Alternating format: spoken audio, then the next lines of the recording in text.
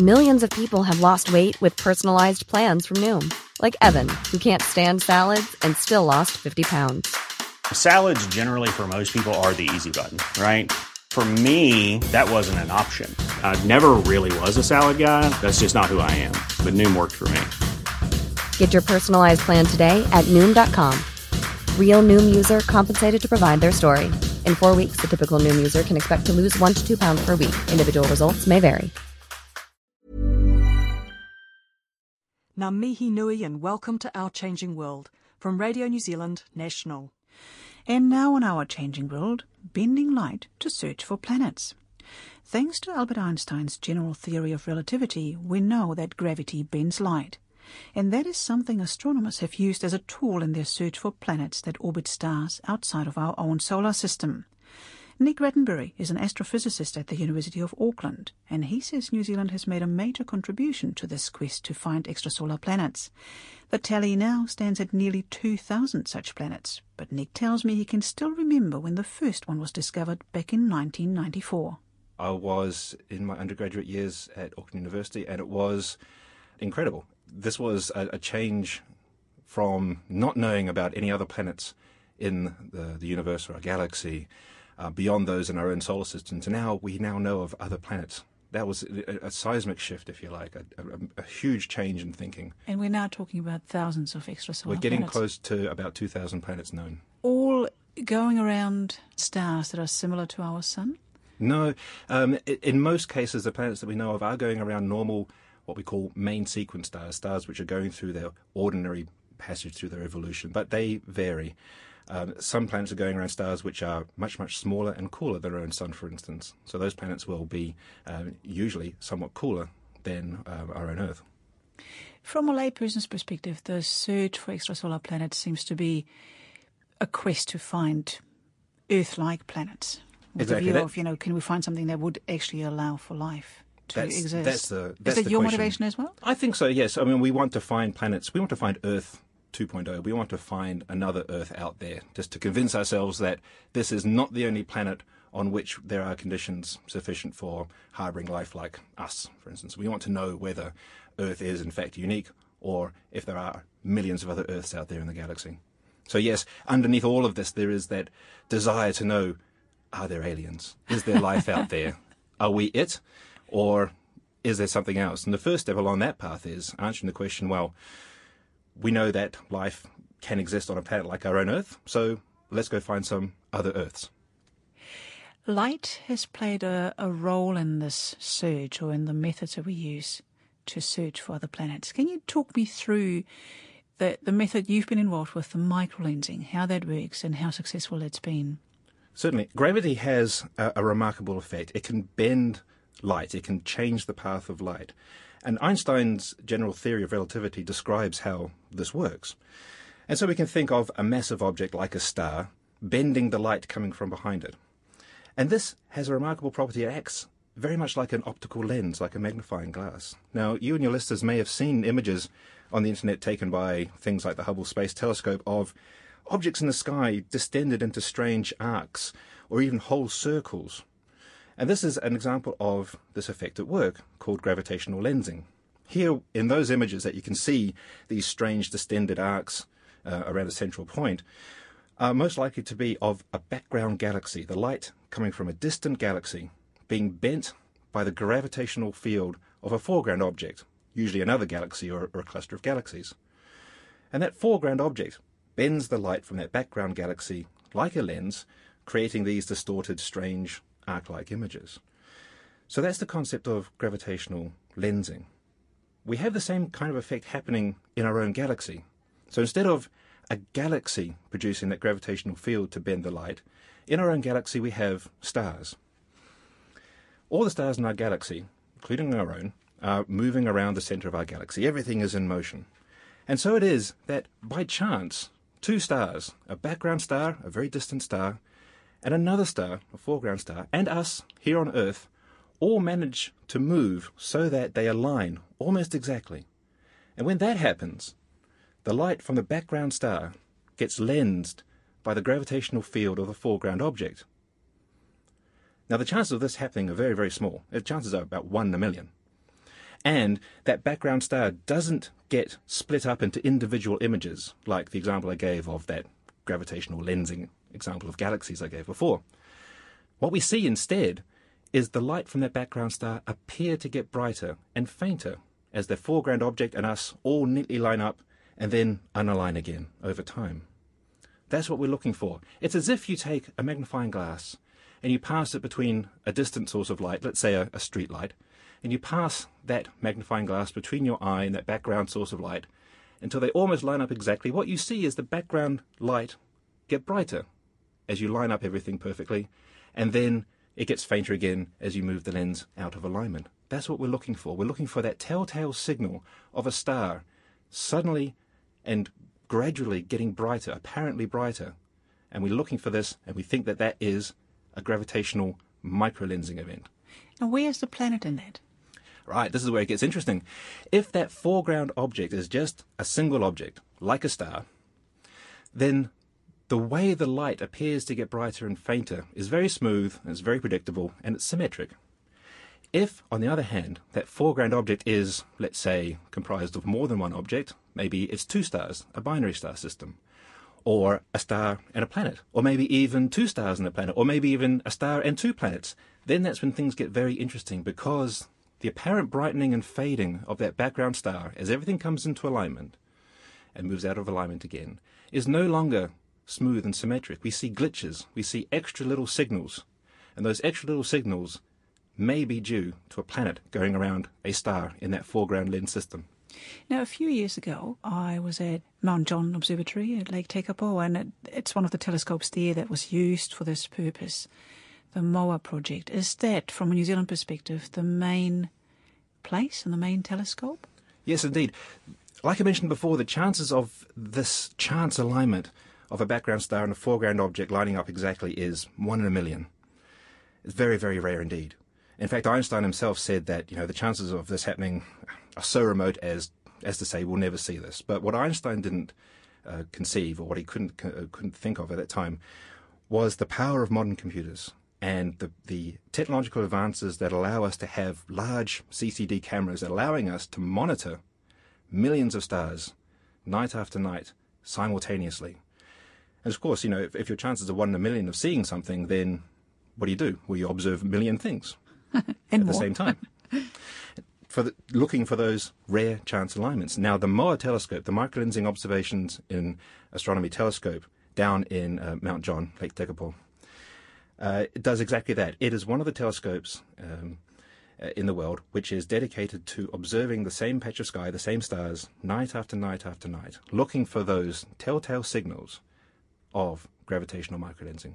There are other groups around the world which are doing this. There's a US and Polish group called OGLE, which observe from Chile, and we are now joined by a Korean group which have 3 telescopes spaced around the world. But the OGLE and the MOA collaborations, those are the teams which have been doing this the longest. There are other people in New Zealand which have been contributing to detecting planets using this technique, because when the survey groups, that's the groups like MOA and OGLE, who spend their time looking at the same stars night after night, looking for those telltale signals, when we find one, we tell the world. When we see something that looks like it's going to do something other than just be a single star causing the lensing, that it could be a star and a planet, for instance, we tell everybody. And folk around the world turn their own telescopes to the point, to that position, and take their own observations. And people around the world collaborate, share the data, because it's a 1 in a million chance, and it doesn't happen again. We've got one shot at getting the data. So, for instance, the groups like MOA, who observe down on Mount John, if it suddenly gets cloudy just when things get interesting, well, we have a problem. However, if we disseminate the information, we tell people about what's happening, other people, other telescopes, point their telescopes towards the event and take their own data. And there's a couple of people in New Zealand I'd like to mention who've done this very successfully in Auckland. One is Dr. Grant Christie at Auckland Stardome.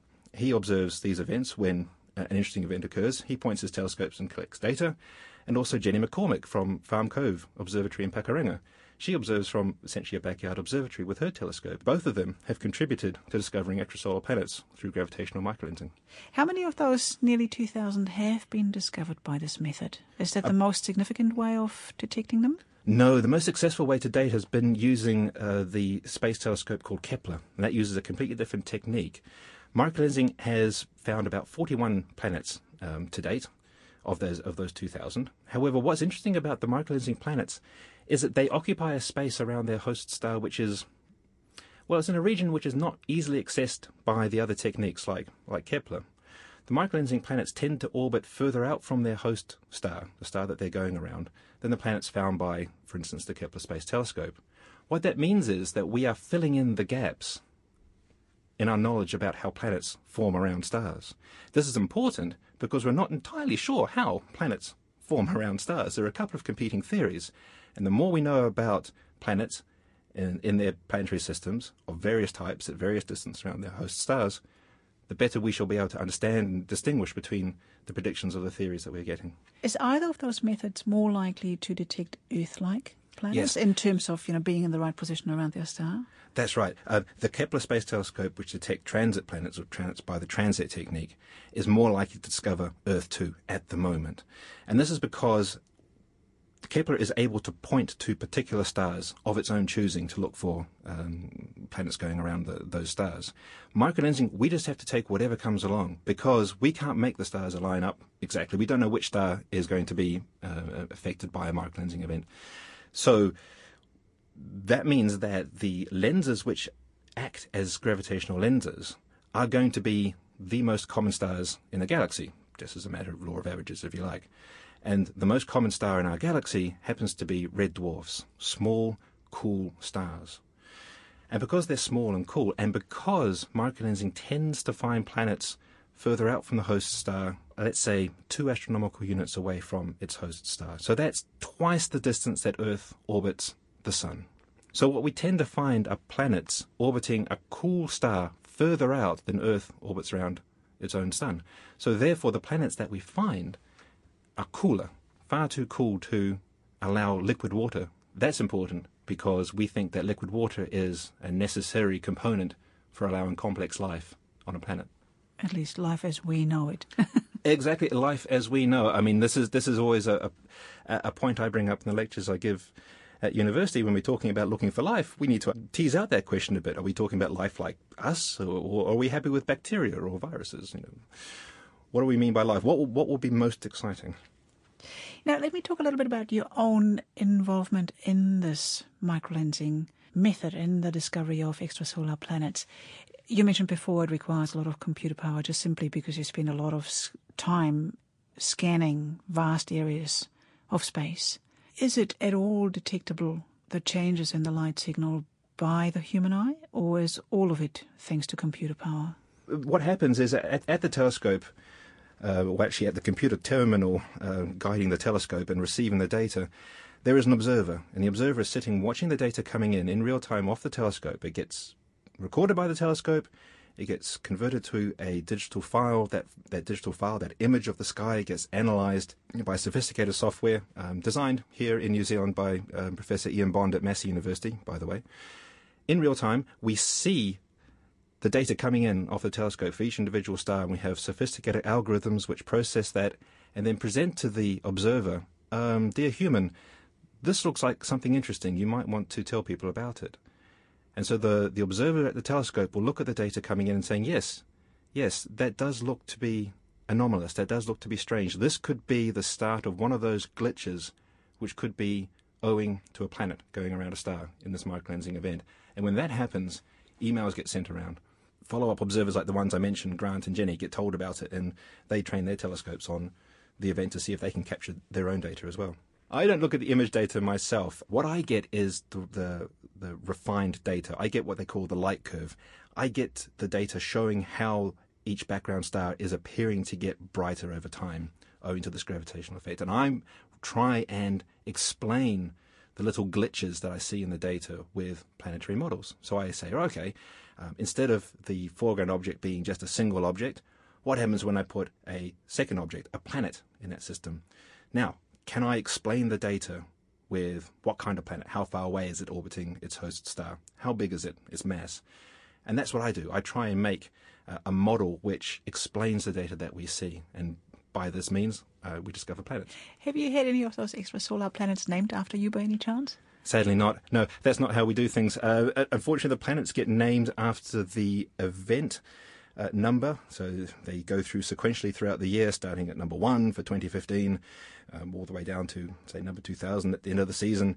And the group which alerted the event to the community first gets to put its collaboration name on it. So you'll see planets with a number like MOA-BLG-BLG-013LB.